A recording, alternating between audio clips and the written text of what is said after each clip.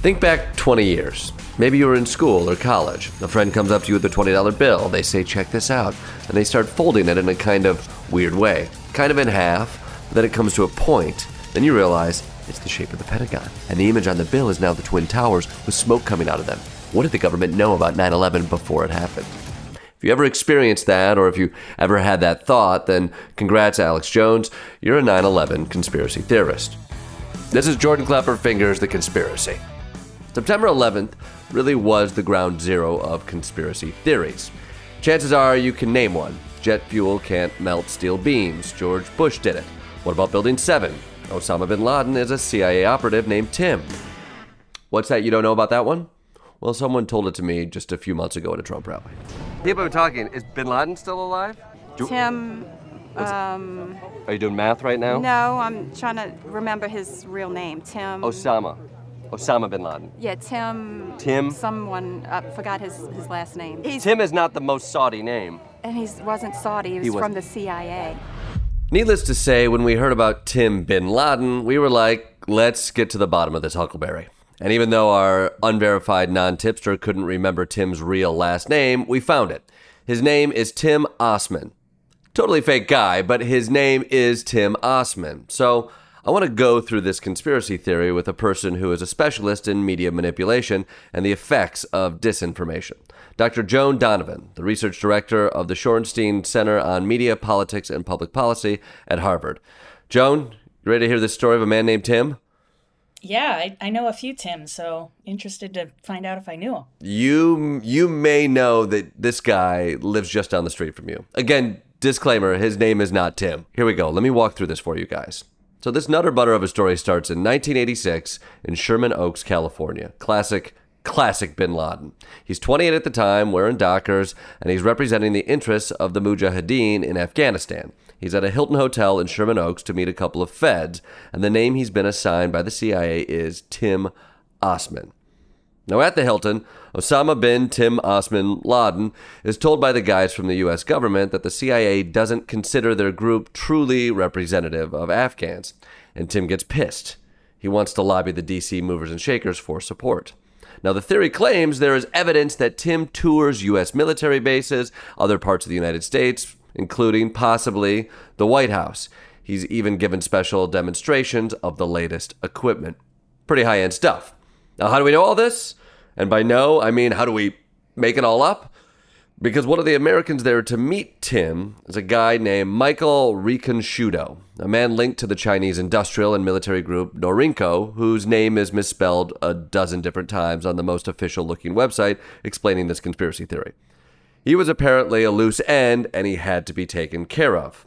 So he gets arrested, accused by the U.S. government of being delusional, accusing him of modifying something called PROMIS software in the desert, which obviously doesn't make sense because, and I'm quoting from the website here, sand isn't good for computers. I mean, that's a fact. So Rikunshudo, which sounds like a delicious appetizer, is put in prison and accused of making all this stuff up. But if he were really making it up, then why is there evidence that the modifications to the computer software was made in an office in nearby Indio, California? That's the story of Tim Osman. Rest in power, fake king. It's a strange way into what is probably the original internet conspiracy theory, 9/11. And that is why Joan is here. First of all, Joan, any reactions to the tale of Tim Osman? I mean, it sounds legit. You buy it. Like, clearly we've got a reputable news organization digging up facts, and we've got, layers of editors and others that have been activated. Hundreds of thousands of dollars must have been spent on this investigation. So I'm on board. You buy it, and you're a pro here. Had you heard? Well, of course. What's interesting about things like this is essentially when you're being told something that is illicit information, that you feel like you're getting information that nobody else has, it does make you listen closer. It makes you want to dig deeper. And when it comes to the early internet, we think a lot about well, what isn't government telling us, right? And you have all of this new information that you have access to. And so the moment when the attacks on 9/11 happened, we all were concerned, but none of us really knew what the internet was at that point. You didn't even have major news organizations taking their websites very seriously at that stage. And so if you were going online to find information about what happened during 9/11 and you were digging in, you would be drawn in by the novelty and the outrageousness of stories like this. And you may then find yourself moving between a network of websites and message boards discussing these theories and others. And so it's unsurprising, but also we've had, 20 years of this now, and it still looks a lot like that. Well, when we look at 9/11 conspiracy theories, where do we start? Where do you begin to hone in? I recently published a book with my co-authors called Meme Wars. And in the book, we wanted to explain how basically the internet affects how people understand politics and communication. And so we decided to go back into looking at Occupy. And what we were interested in Occupy was understanding the rise of Alex Jones. And as we were digging in, we couldn't ignore the fact that Alex Jones was also one of the major contributors to 9/11 conspiracy theories. But it wasn't the same then. It wasn't like he was online pushing this so much. He had a lot of television stations that were airing his show. And a few months, I think it was July 25th, before September 11th, he had a show where he was showing people the White House number and suggesting people call Congress and say, we know a terrorist attack is about to happen. We know that bin Laden is going to be involved. They're going to blame it on him. And you, as a listener, have a role to play. And I won't want you to believe Alex Jones. I want you to go get these news stories off my website. I want you to call these major newspapers. I want you to find out these statements were true by the White House about preparing for martial law. And I want you to let them know that if there is any terrorism, we know who to blame. And that participatory conspiracy, being part of the action, is something that Alex Jones has been able to really hone in on and bring people into these worlds as part of his media making. I mean, you're saying this is July of 2001 too. So yes. There's people who are paying attention. They're hearing this before it happens and see this happening and draw a connection that gives validity to a lot of his theories. Does that build his base? It builds his base, what it does is he actually loses his television networks. People are, this is kind of crazy. This is really out there. It's very obviously xenophobic in some ways. Although cancel culture wasn't really a thing then. You could be openly xenophobic or Islamophobic, and the good old days. The good old days when you could get away with it, right?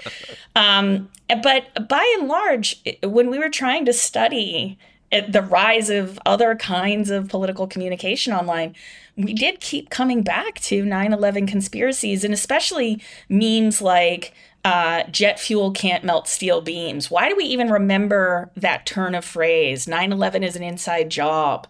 These turns of phrase can become very potent and popular, and they're really sticky. And so those kinds of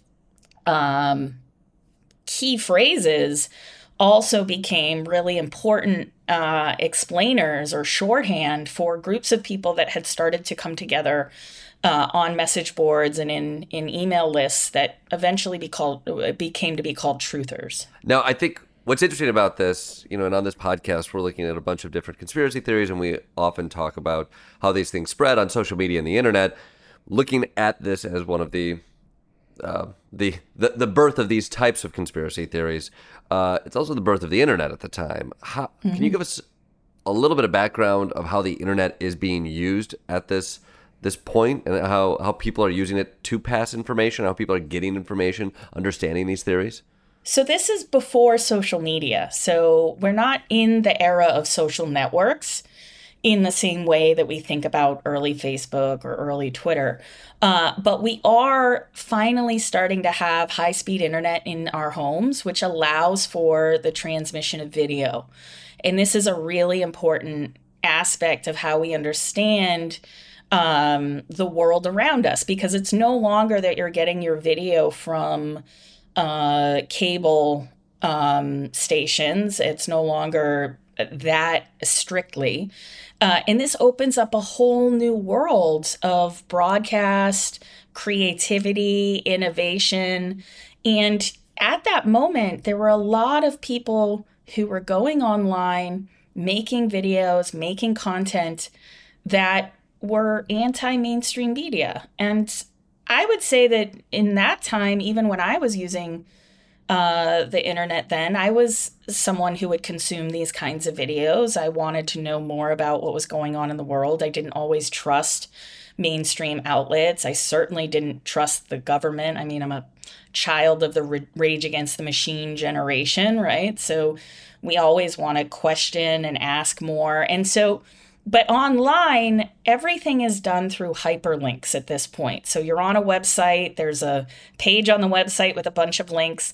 And so you're really traveling through this very labyrinth-like information ecosystem where people are linking you to things, or you're following sets of links, and you never really know where you're going to end up. But you always take it with a grain of salt. You think about it, there's no institutional power behind this message. You don't always know where you're getting the information from. So you approach it with a kind of radical skepticism at that stage. Back then, the internet was really a place for weirdos and geeks and people who wanted to understand more about the world and were sharing things for the love of one another. And I thought that was really, it was actually kind of a nice time in a weird way, because you could find your people. I remember entering in with skepticism around that time as well, and partially because of my lack of familiarity with this new tool, right? It feels as if everybody was skeptical in certain ways because we weren't experts on it. We didn't really know how this was working or what we were getting information on, but it was sort of like the Wild West in a very curious way. And perhaps I'm speaking more to myself of somebody who's always afraid of taking big steps into the unknown. So I was always cautious about those things. I guess I'm curious about, at that time, what kind of conversations, or were there conversations about the internet and how it should be regulated and used? So in 1996, there's this landmark legislation that is essentially a legislation of decontrol. It says, Section 230 essentially says that websites or computer services are able to moderate content as they wish, but they're not going to be held responsible for the content on their services. So that means that if you're a server, or you're an email host, or your domain registrar, if some crazy person puts up stuff that's illegal, it's not your fault, right? You're just providing this basic infrastructure.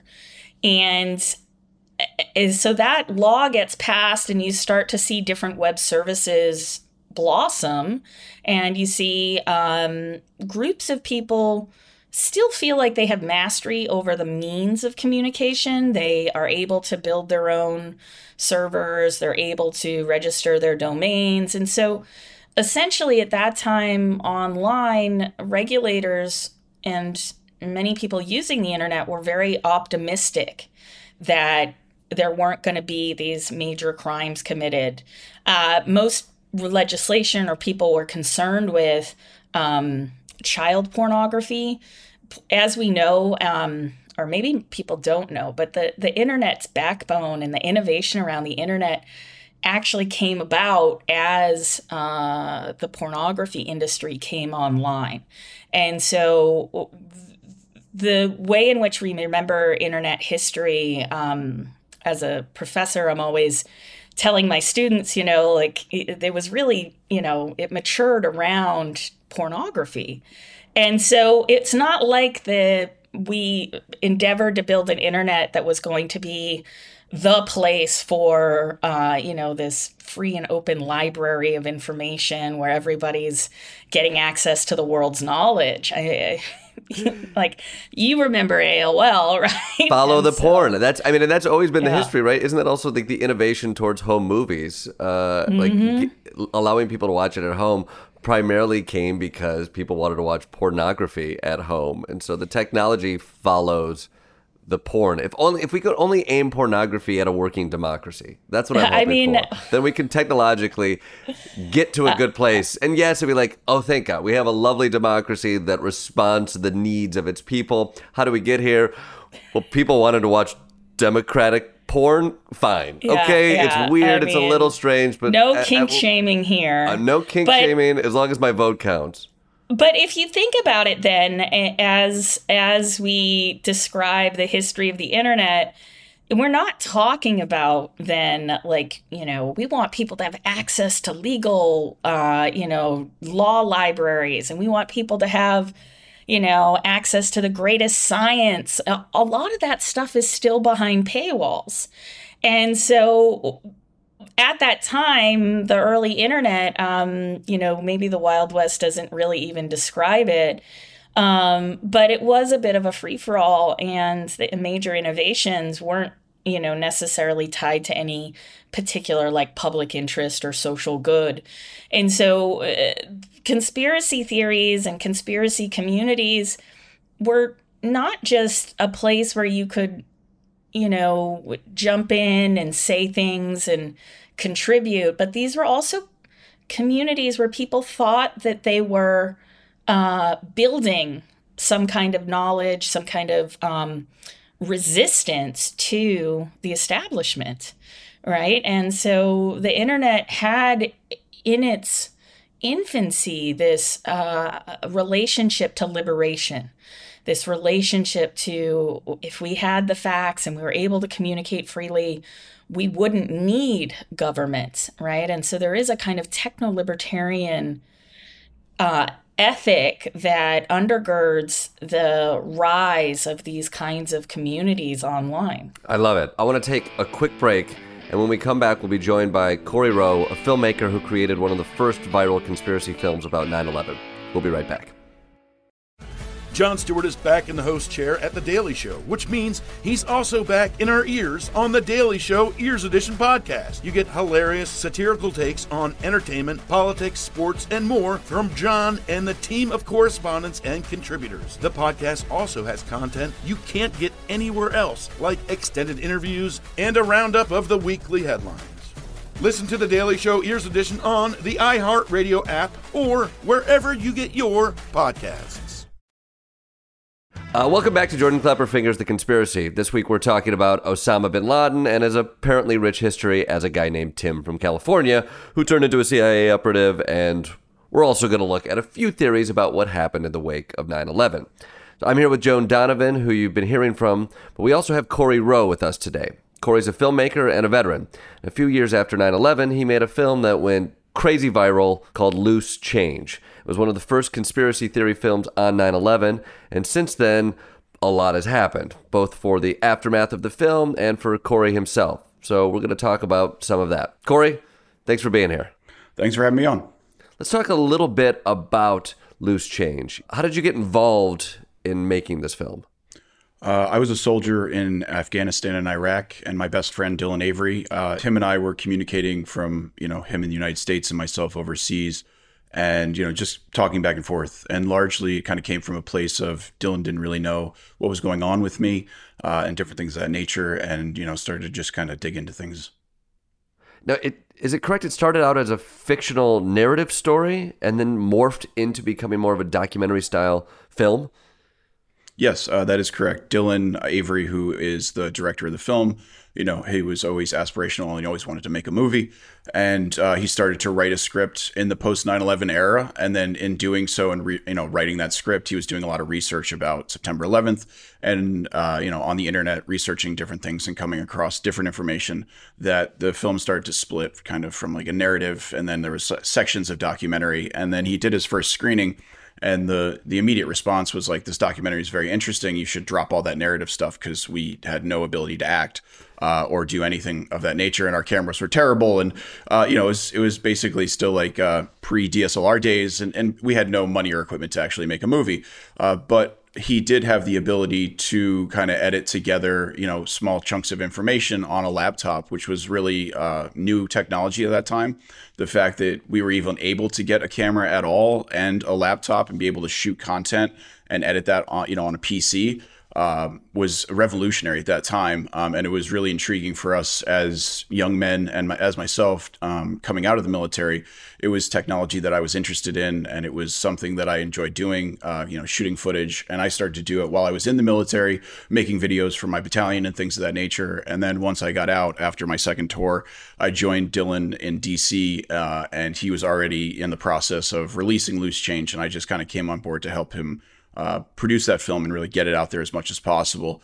And it just caught on to things that were really early on at that time. Google Video, which is kind of the predecessor to YouTube, was just coming online, and it was a way that we were able to share information. And we didn't even really do it a lot. We uploaded like a version of the movie in English, and then other people all around the world would download it, and they would change it into their language, German, Korean, different things of that nature, and then re-upload it to Google Video. And during, I think it was 2005 and 2006, Loose Change held the first top video positions from 1 to 18 in all these different languages.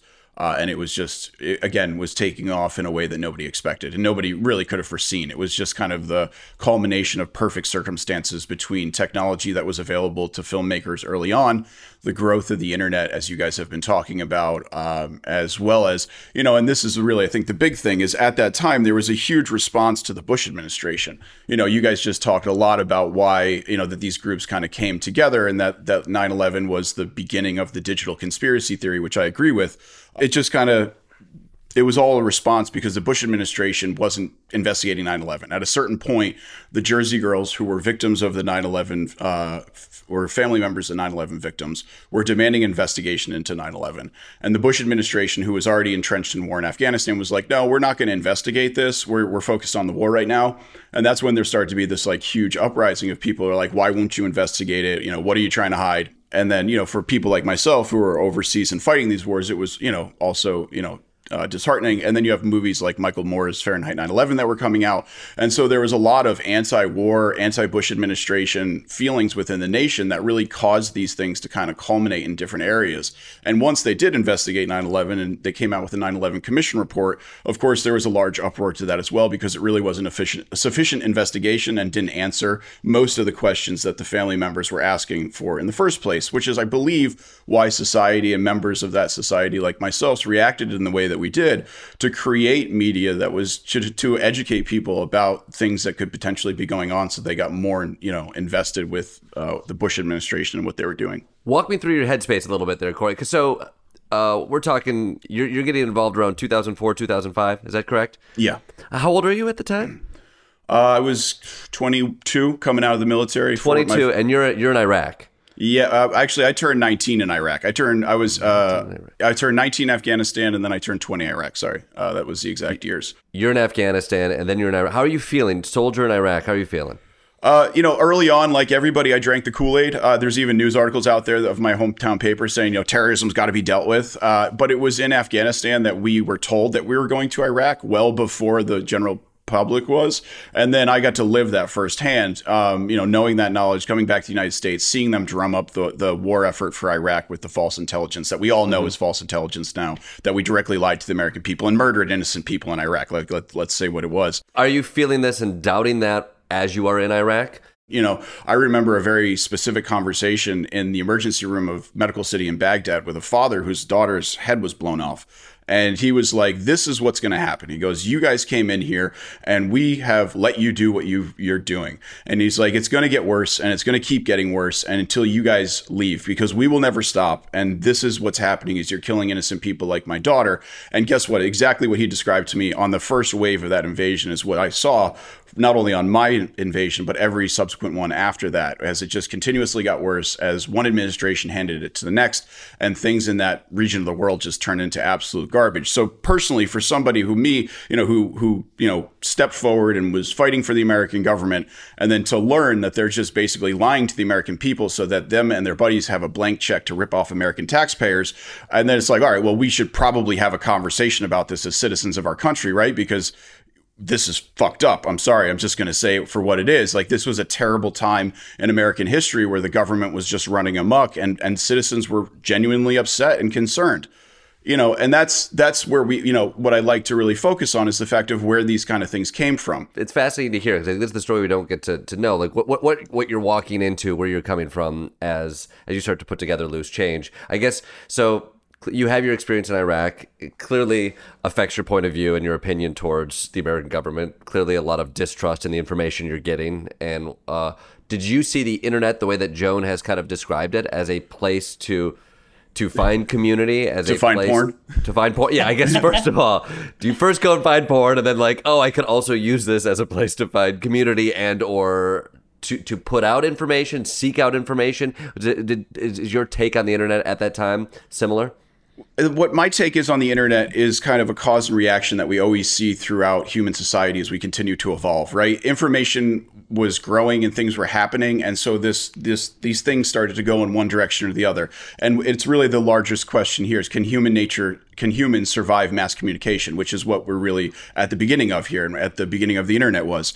And so for me to just kind of see all this different stuff was crazy. But for us, it was definitely a way to what I would call weaponize information. We were able to use these new platforms to get stuff out there in a way that was never done before. So Dylan's a filmmaker, and even at the idea is, let's create something narrative and successful in that sense. Did things shift and you saw yourselves as activists as opposed to filmmakers at some point? Yeah, definitely. I mean, we were given a pretty big hat to wear. It wasn't something that we asked for. We were young kids. Were we the best messengers for that? Of course not. Dylan just made a great video that was, very, that was caught by people. It was, people could receive it, or they liked it, or whatever about it was new. And like she said, they felt like they were on the inside of information, and so it grew exponentially. And there was memes later on about college kids pickup lines was, have you seen Loose Change, and that kind of thing. But it definitely morphed. Like, we're talking about two very different eras of time here. We're talking about the creation of Loose Change and the base of the internet, and then where we are today, which is wildly different. Right. We'll get into some of the content of Loose Change and also where we are today. Joan, I want to bring you in here. Loose Change becomes, some say, one of the first viral hits. Something like 100 million people watched it, were affected by it. What was it that made it go viral from your perspective, Joan? Did we have even a concept of virality at the time when this was launched in 2006?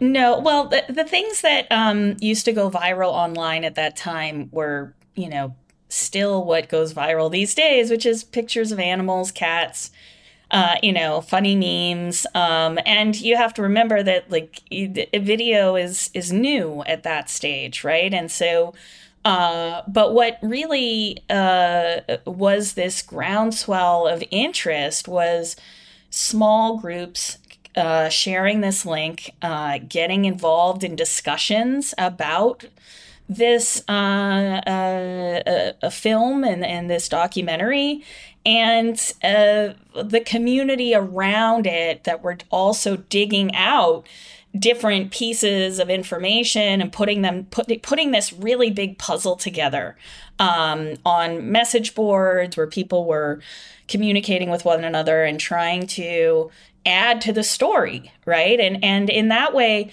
the early internet is highly participatory. And I think that one of the things you don't get with the kind of conspiracy that we would think of with JFK is the narratives come down, but there's not a lot of ways in which you can interact with the narrative. You can believe it or not. But with 9/11 conspiracism, you had this ongoing daily dialogue that you could participate in and that you could add to. And so that community building, and even this idea that you were a truth seeker rather than someone that was merely just, consuming what the mainstream media was telling you, and you were like this drone that was just living your life, right? You weren't going to look away. You were going to look further and further and deeper into this. And people were meeting each other. They were having, conventions. They were making memes together and sharing them. And so it was a highly participatory moment for the culture. And because you thought that you were finding things that government and other groups were keeping from you, that really made you want to dig in more and understand more. And the military component, I think, is really important here, because when people feel like they're being lied to and the democracy is at stake, they're willing to do things that they otherwise wouldn't have been willing to do. And so at the same time, not just online, you have these media that's traveling, but you also have a fairly intense anti-war movement that is consuming this information and then bringing it into the streets and trying as best as they can to stop U.S. imperialism. Mm-hmm. Corey, I know you don't think of yourself as a conspiracy theorist, and that you have passionate views about right-wing conspiracists like Alex Jones. What's the cleanest way to separate, in your view, what the difference is between you and someone like Alex Jones? Alex Jones is definitely someone who's turned this into, a money-making operation. He's become very wealthy out of this, and he's gotten himself into very high political places. I mean, let's remember, and again, this is something I really need to harp on here, because we've had a whole conversation about conspiracy theories, and we need to talk about when this really got out of control. Because for a long time, this 9/11 conspiracy stuff kind of really quieted down. My life had moved on. People weren't talking about this anymore. I wasn't getting nearly the messages that I still get to this day until the candidate of Donald Trump came around. And that candidate of Donald Trump utilized Alex Jones's platform to promote himself and to align himself with this kind of base of people, and then decided to use that in his presidential career with the assistance of Fox News to perpetuate these conspiracy theories on a level that's never been seen before. Again, we're talking about two very different things here. Two 20-year-old kids who made a college level movie and put it out for free on the internet. And then the president of the United States utilizing Fox News to weaponize conspiracy theories, to ignite a base to try to overthrow the country. And then now we're in this kind of post era, and they used this and they took this. And what's so ironic about it, it's the same group of people that hated us when we made this video, because we were anti-war, we were leftists, we were liberals, we didn't want to, we were pacifists. I'm not into guns and that kind of shit. And so now to have the same people that hated us using this material to propagate their own nonsense is kind of very interesting to me. And furthermore, on Alex Jones, obviously we're talking about him. He just got hit with about $1 billion fine after you tie in legal fees and all those different things, as he should. And so let's really focus on what that is. That's the shooting and the fact that he's claiming that the people are actors and all that nonsense, right? And so what's the difference between those two events, between 9/11 and Sandy Hook? 9/11 was a response by family members in an era when there was information that wasn't being disseminated to the American public. And it was not only conspiracy theorists who were interested in that information. The American media was perpetuating 9/11 for decades afterwards with every little bit of new information that was coming out. But back to, Sandy Hook, that kind of conspiracy came up within a couple months, and it was generated on the internet by people who were not directly related to the event, which is very different than the 9/11 situation, where this took years to culminate. And so for us, we were coming from a place where we were trying to do what we believed was honorable, using the things that we had available to us at the time.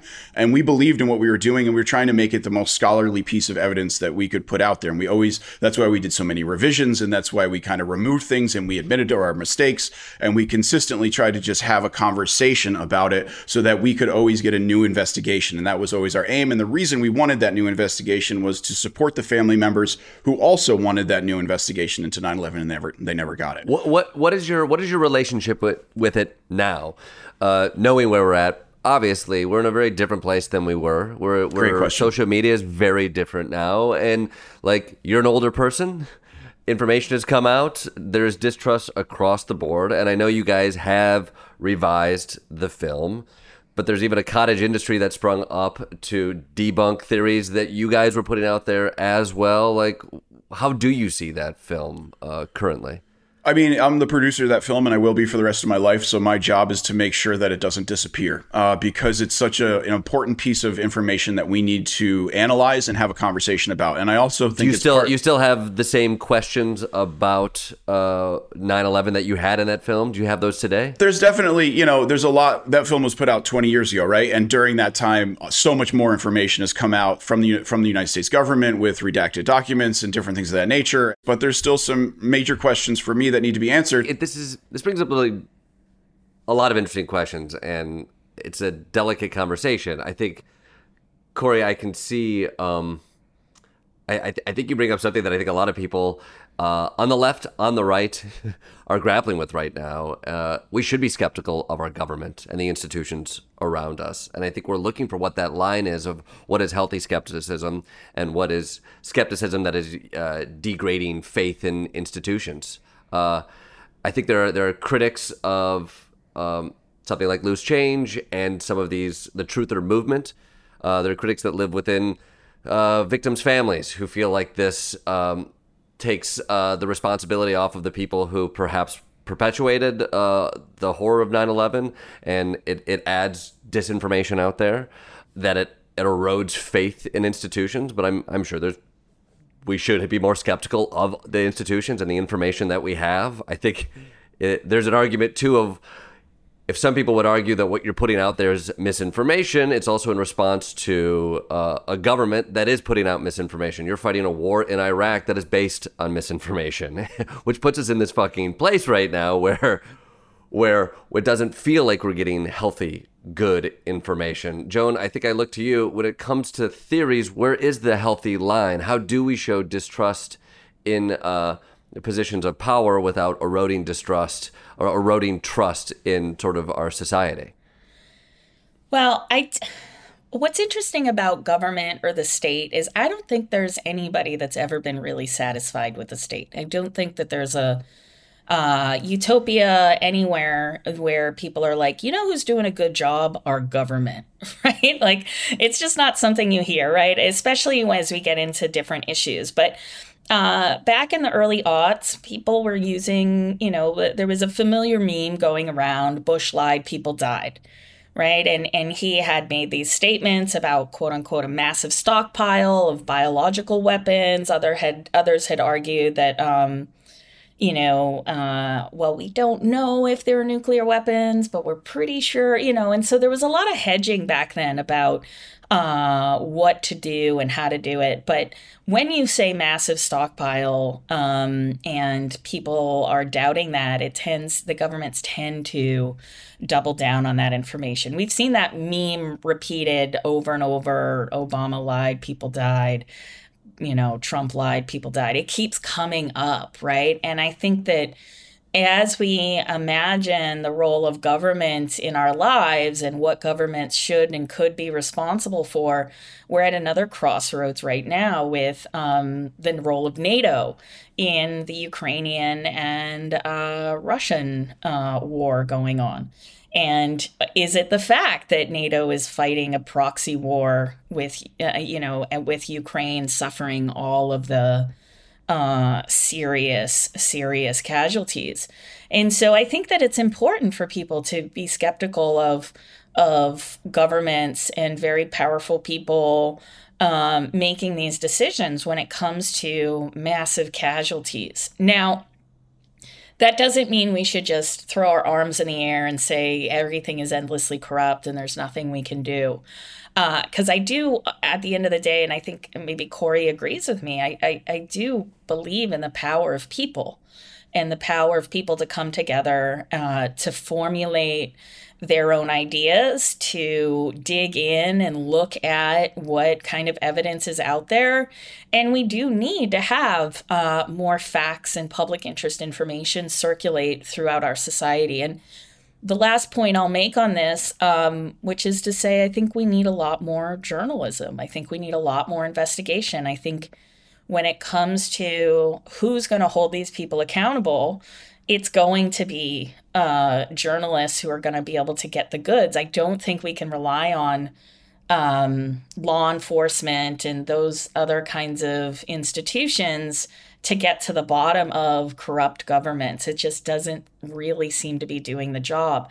Journalists have always played this role of digging in, finding and piecing together different bits of information and creating that narrative. And so in many ways, Corey and those that made Loose Change weren't necessarily your traditional style journalists, but they are the archetype of this early form of digital journalism where people were doing more than asking questions, but really trying to make media, to mobilize audiences, and to get people to think differently. And hopefully what it does is it instills in people a skeptical attitude about how do you critique and understand information, how do you piece it together, and then further than that, how do you hold accountable people in power that are telling massive lies? And I think that that's where the big question about studying disinformation comes in right now, is because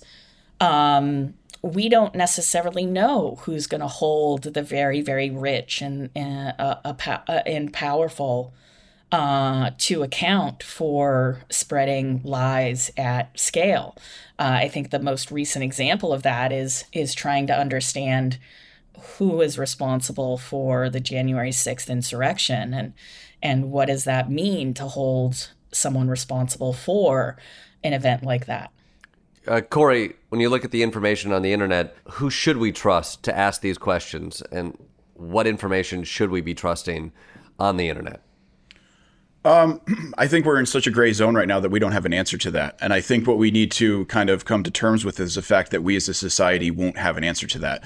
But I think, and this is my idea, this is my solution, and this is where the line is, for me, is that we need to educate our children better right from the start. If you ask any kid in America right now what were Columbus's 3 ships, they'll tell you, right? And so we know how to teach our children good information. We know how to teach our children information. We just need to make that good information. And so I think we need to kind of just accept the fact that where we are right now is kind of where we are. And of course, we need to tombstone engineer that as best we can.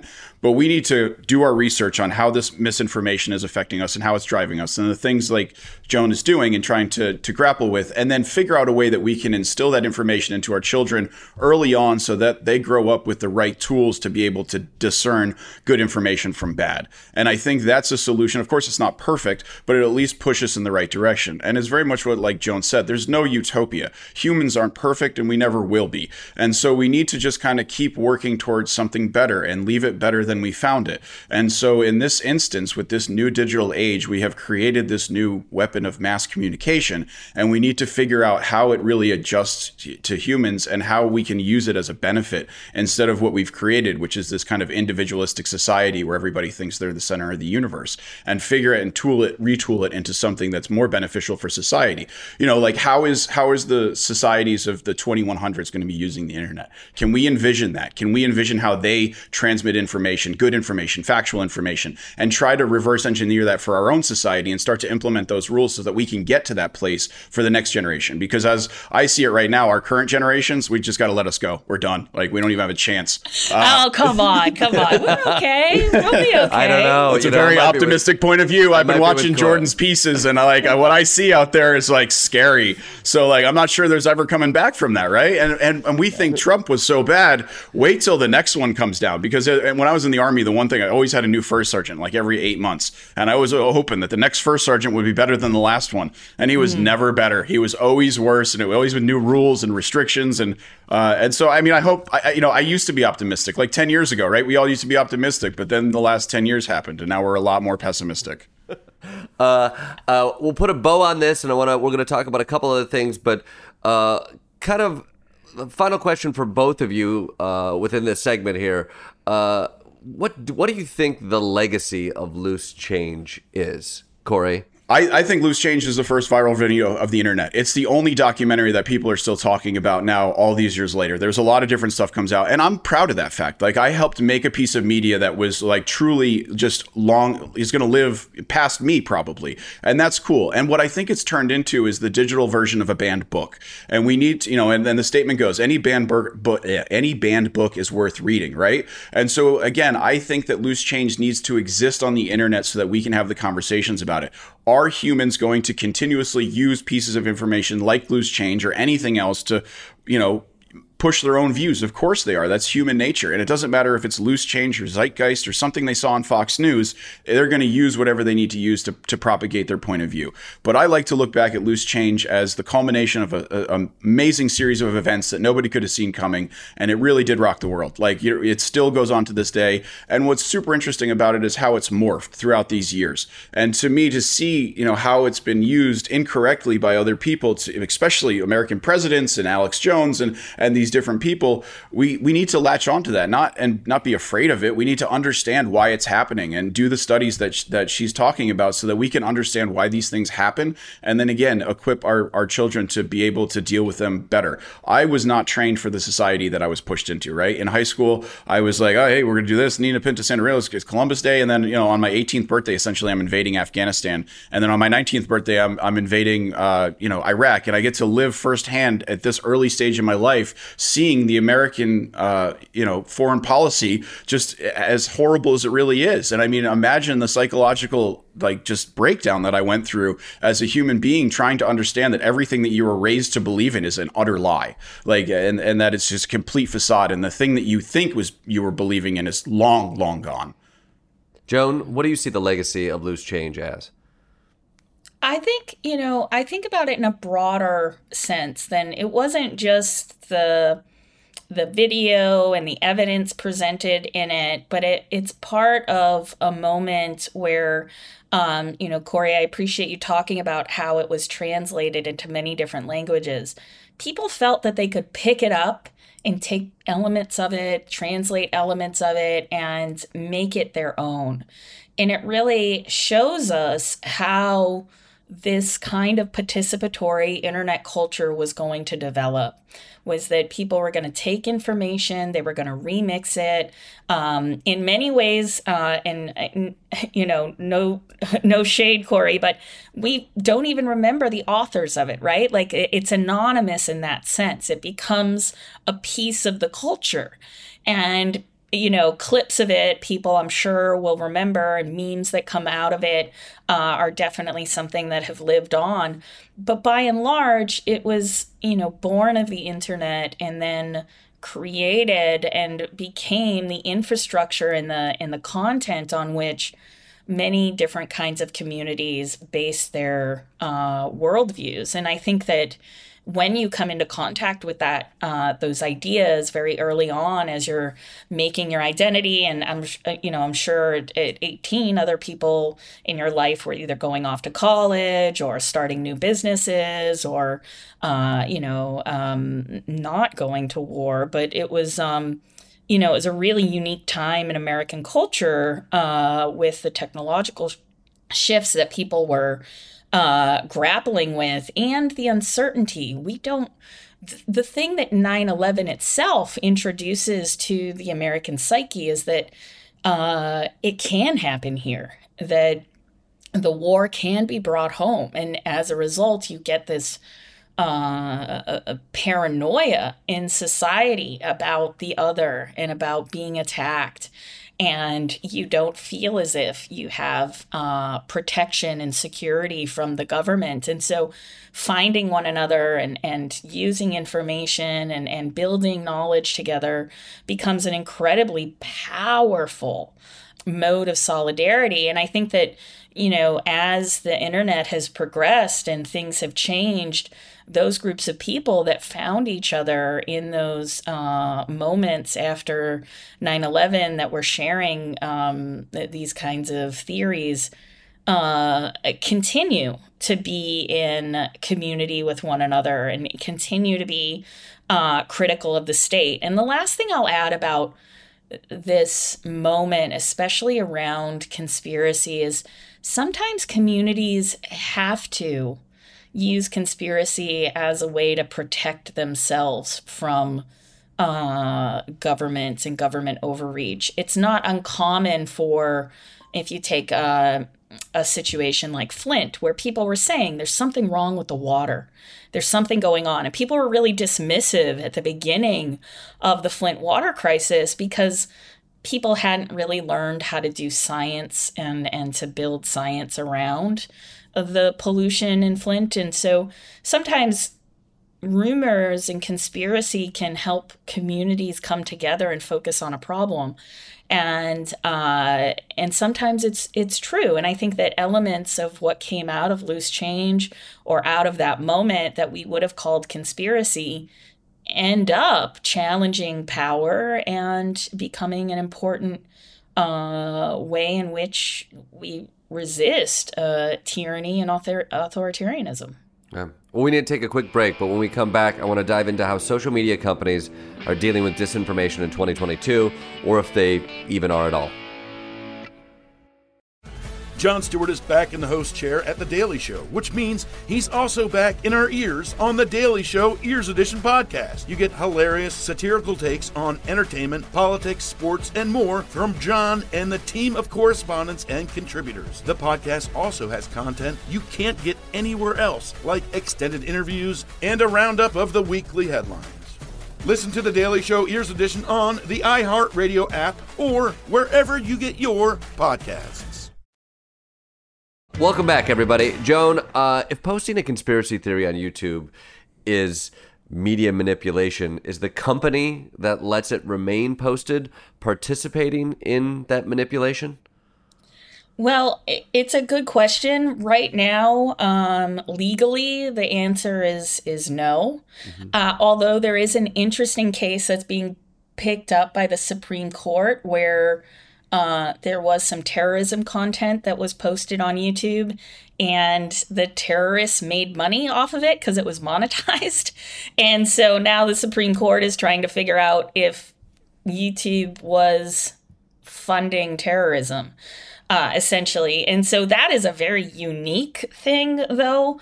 But by and large, companies get a big pass on their products being used to spread conspiracy. It's only been since about 2018 that companies have decided that they're going to enforce terms of service around lies and disinformation. I think in 2018 was the first time we saw InfoWars and Alex Jones get deplatformed. He's probably one of the most famous people that have been moved off of these platforms.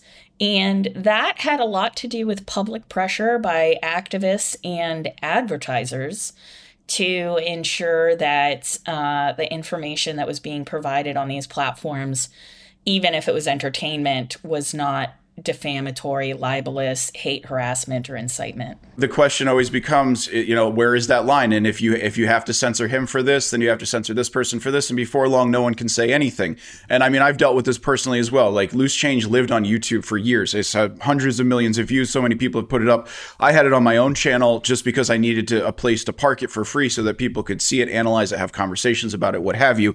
And of course, over the years, people have complained to YouTube about it, and they would send me warnings about it and things of that nature. But one day, essentially right after around 2018, I just one day got an email from YouTube, and it was like, we've taken down Loose Change for hate speech. You can't fight against this. This is just something we're going to do. And of course I write back like, what exactly is the hate speech within Loose Change? Because there's nothing in Loose Change that's trying to incite a riot. There's nothing in it that's defamatory towards anybody. And it's just it's a piece of information after information that we're putting forward. And so YouTube has the ability as a content provider to not allow me to put my video on them. And that's their business. And that I understand. I think that's a great line for companies to have the ability to shut those things off. I think it was amazing that Twitter was able to turn off Donald Trump, right? And I hope he never comes back. But at the same time, these are all crazy people. They're going to keep talking. It's our responsibility not to listen to them. There's, I'm driving through Amsterdam, New York the other day, and there's a guy in the bus station just yelling at everybody that drives by.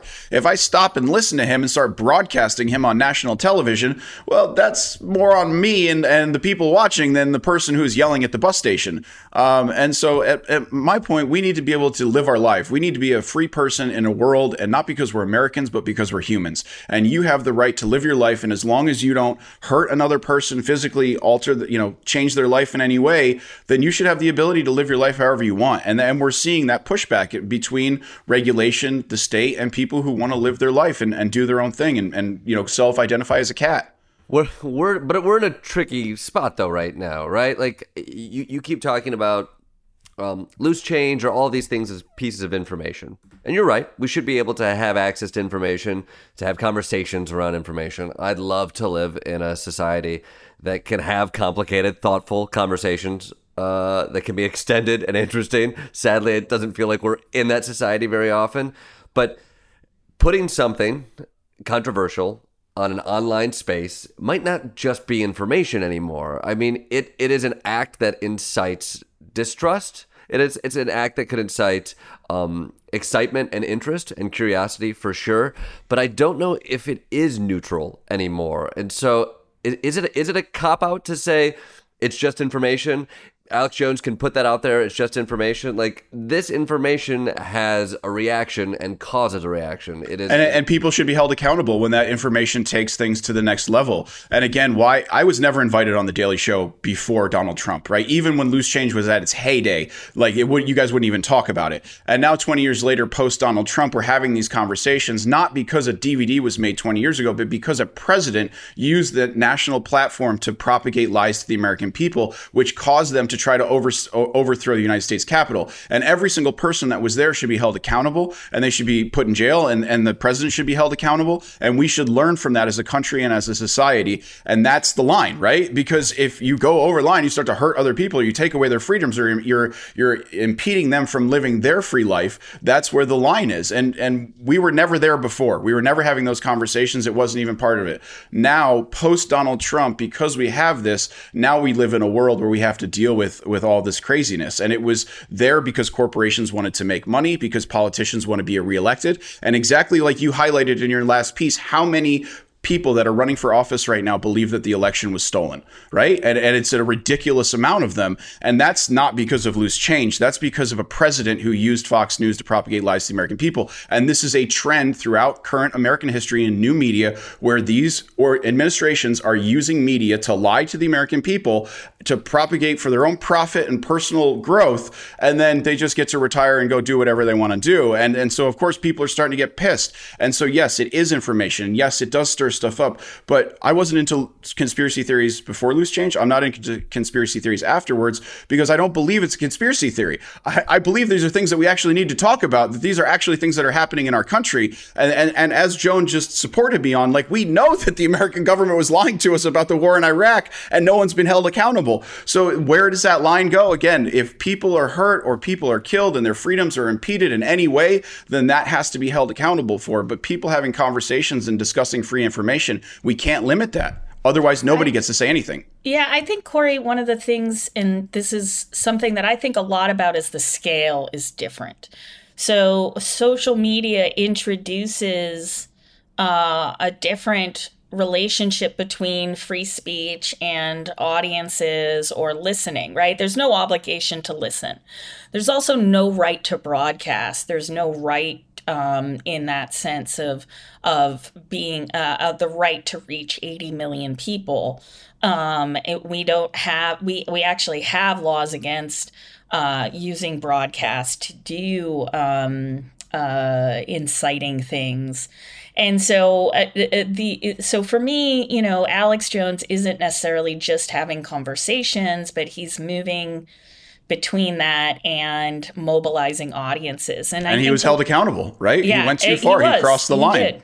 So now we have a consequence to that, which is exactly the way the system should work. And I wonder if that consequence is actually, reflective of how out of scale with, or out of touch with reality, the internet and social media companies have become. Like, finding someone $1 billion it almost seems comical. But when it comes to the scale of the internet, more is different. It's different when millions of people are doing a thing versus even a regional radio station. And we've never had broadcast rules attached to the internet in the same way that we have broadcast rules for television and radio. And so what I would love to see is us moving more towards accountability for people that have access to and are broadcasting to larger audiences. So maybe it's the case that if someone's, talking to their, 25 friends on a Discord server, maybe that's not something we need to bother with. But when somebody is reaching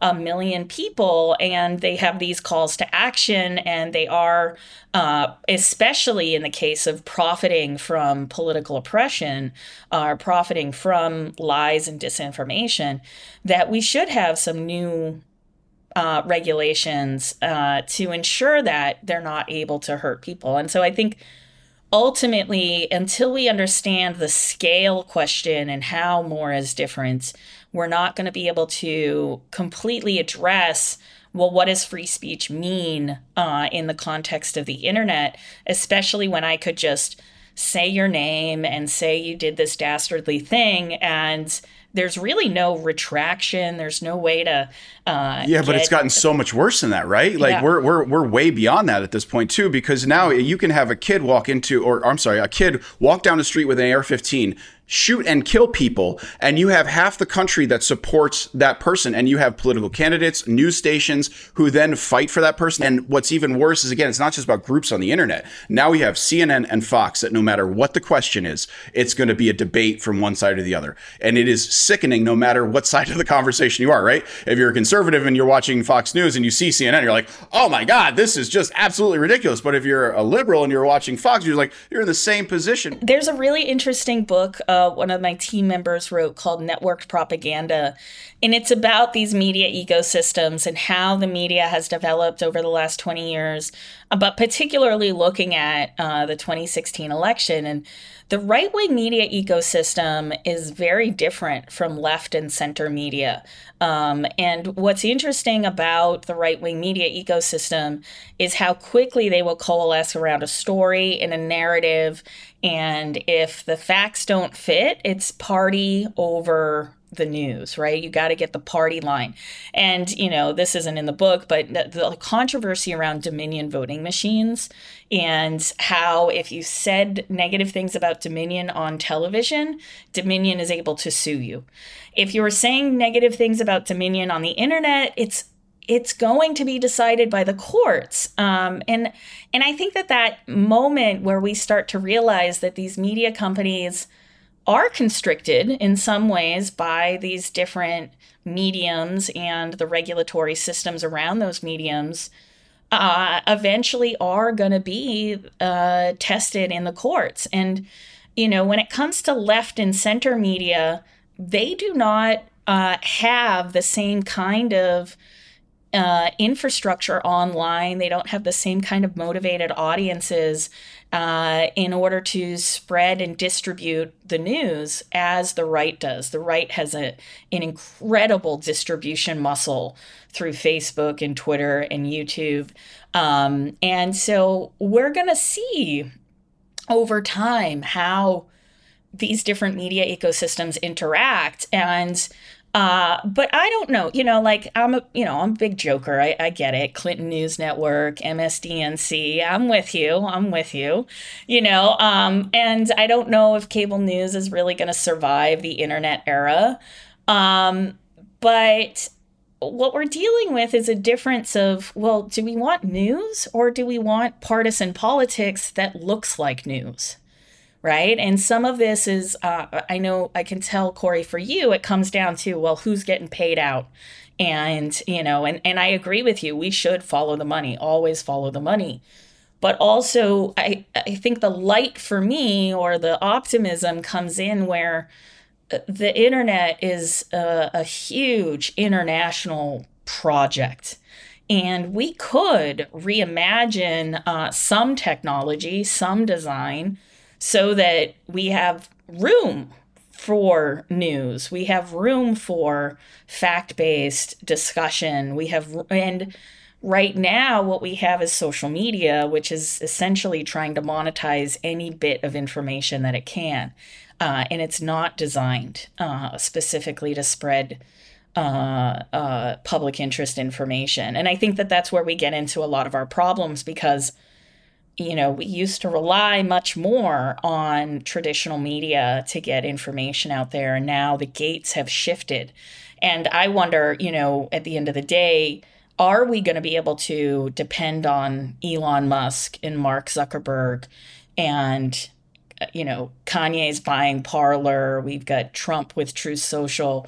Are we going to be able to trust social networks to get this public information out there? And if not, what do we build, right? And how do we get there? And those for me are the big questions moving forward. Well, let's, I want to ask one final question in that world, because I know there's disagreements here, but it sounds like we want a similar thing, which is to have free-flowing information and conversations. The question is, where do those conversations live? And what you just described, Joan, is a sloppy social media system, doesn't know how to manage disinformation. It's now being run by Elon Musk is running Twitter, who is throwing stuff willy-nilly at the wall. Where are we supposed to have these conversations? What can these platforms do? Or is there a platform where this type of healthy discourse can live? Or are we just screwed? Corey, what do you think? Well, again, I mean, this stuff's always been around, right? It's just more visible now. KKK existed before the internet, and they had their little meetings, and they put on their costumes, and they did all those different things. For me, this is an issue with information and the way that it's broadcast throughout American society is that we just broadcast hypotheticals. Like, we'll broadcast information about a case before we know all the facts, and we have immediate, like, you know, here's a car chase, we got to cover it. And so we've gotten away from kind of fact-based journalism where we're just broadcasting whatever we can do to keep people's attention. What do you trust? Where do you go when you're looking for information? I don't trust anyone. Like I've blocked every major news application because I just can't handle it. It's all nonsense. Like, it doesn't What's matter. On your phone? What do you click? You wake up and what do you click? I read stuff about cameras. I read stuff about New York State legalization. I'm into just different articles. I let Google Newsfeed give me stuff that's tailored to my interests, and I block anything about Biden or Trump because I just can't handle it. I think if you support a politician at this point, it's basically the same as supporting a football team. So it's just like they're just there so you can buy a jersey. And so for me, I'm what was the question? I don't know. I feel like I got lost again. Oh, that's what it was. Sorry. So we're broadcasting hypotheticals, right? And her question is, how do we fix this, right? So I think the conversations can exist online, because even if they don't exist online, like I was saying, the KKK, they'll have their little meetings. And so, but it's up to the mainstream media to really grow a backbone here and start to, and again, it's part of the conversation that we need to go and how we evolutionize the mass communication. But the media, we need to trust the media again. And that's, I think, one of the major problems in America and the world right now is that people don't trust the media. And that's because they're reporting on hypotheticals. They're going to report for a political base, and there's no true information that you can follow anymore, where you would normally just clock into the 6 p.m. NBC News and get the world report. You can't do that anymore without hypocrisy. And that's, again, what I said at the beginning. Hypocrisy is more visible. People are upset because they know the government's been lying to us.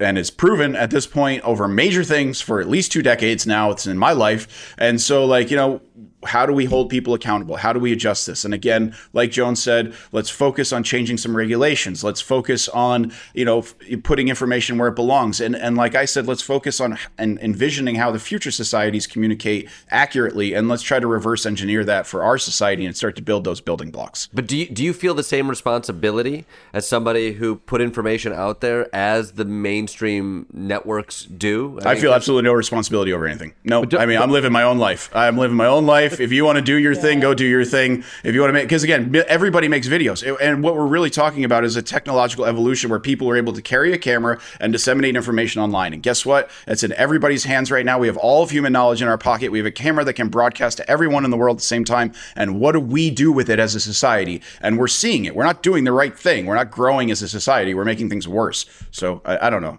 But you have a clear distrust for the media ecosystem, but you yourself are a part of that. I mean, 20 years ago, I made a DVD. We don't post on Facebook. I'm not out there promoting Loose Change. I don't talk about it unless somebody reaches out to me to ask about it. And I only do major news at this point because the littler guys just are normally tailored in one conspiratorial direction or the other for the right or the left. And so I like to have real conversations with people like yourself so we can have a real conversation about this stuff and kind of push it in a direction so that people understand it. I've seen too much lazy journalism where they're just like, Loose Change is responsible for all the disinformation on the internet. And it's like, that is the laziest thing you could do. Like, you're not digging into the conversation at all. You're not even looking at the information. You're just trying to get clicks. And that's where we are at with reporting right now. We're just trying to get clicks. And you yourself know that you have to do crazy things. You have to go to Trump rallies and ask people insane questions that I would be terrified to ask them in person. Don't blow up my spot, Corey. Don't blow up my spot. It's crazy. You're a crazy person, man. But I love you. And I really support everything you're doing, too. And I just want to say I love The Daily Show. And Jon Stewart was my fucking hero and still is as a veteran to be standing up for my rights when no other political candidate is. Like, I would vote for him if he ran. That's the only person I'm interested in. I tell you, I think he'd have some backers for sure. All the vets. Joan, if we can't trust the people running these platforms, how are we supposed to trust and use these platforms? I think, it's up to us to work together. I think journalists have a huge role to play. Journalism organizations have a huge role to play outside of news media and corporations. I think journalists still, like academics, have a passion for the truth, right? And I think that we are truth seekers, and I think that that's an important thing to hold on to in a time when people feel like there's no anchor, that there's no truth out there that we can access. And in some ways, I think that post-truth society really favors authoritarians. It really favors those who are willing to lie to us at scale and oppress us, because we then deactivate, we then step aside and walk away from the responsibilities that we have to one another. So when it comes to someone like Elon Musk, he's not your typical Homo economicus rational actor. He didn't buy Twitter to make money, right? He spent $44 billion for a product that he probably could have built on his own for less than $1 billion. But what he was buying were the networks that we're all part of. He was buying the networks of journalists. He was buying the networks of politicians. He essentially bought the chessboard that global politics is being played on at this stage. There's really not a lot of ways in which anyone else could have that kind of influence rather than being the owner of a large platform. And I think that Musk's political aspirations in terms of being part of the global conversation about the war in Ukraine, what's going on in Taiwan, at the end of the day, are also being driven by his business decisions around selling cars and who the markets are that are going to buy these cars. And he is going to be able to, gain some kind of political favor with different governments if he uses Twitter in that way. And so I think that there's a very big risk to allowing our communication commons to be owned by single individuals that don't have the public interest at the core, especially when it comes to communication. You guys are old enough to remember long distance calling. You want to call 3 towns over. It was going to cost you 25 cents a minute. We have a remarkable new innovation here where we can call across the world. I'm calling you from Ireland right now. I mean, we can call across the world for free and reach our family, reach our friends, reach our collaborators, colleagues. And that's something I don't want to lose in this moment where we're going to see this massive shakeup around what social media is, how much platforms cost, and eventually how these networks are going to change our society, especially our politics. And so I think the time has come, if we are going to fix this for regulation around truth in advertising, knowing your customers. Political advertising online needs to have much more oversight. We do need to know exactly how much money these platform companies are making and where it's going, how much they're investing in content moderation. Can they actually enforce their terms of service? And as we move into understanding social media as an industry, I think we can start to fashion a public interest internet that will provide the kinds of information and forums that people need in order to participate in elections and to participate in our political systems. But right now, we're at a very, very early stage. And it's going to take a lot of work to build those institutions. Follow the money, follow the pornography. We'll get there. Got it. And follow me on Twitter. Oh, self-promotion. Yes. Don't follow me. Don't look for me. I don't want you. Don't look for me. I'm not here. I was going to say, Corey, I can't imagine you're big on the TikTok. No, I watched it for like a week and then I got tired. I got an Instagram follower with 16 or Instagram account with 16 followers. I don't do anything anymore. I own a business. I make videos. That's my life. You're done. Well, Joan Donovan, Corey Rowe, thank you guys for great conversation on healthy skepticism, trust, and blowing all that shit up. I love it. Listen to Jordan Klepper Fingers the Conspiracy from The Daily Show on Apple Podcasts, the iHeartRadio app, or wherever you get your podcasts. Jon Stewart is back at The Daily Show, which means he's also back in our ears on The Daily Show Ears Edition podcast. Listen to The Daily Show Ears Edition on the iHeartRadio app, Apple Podcasts, or wherever you get your podcasts.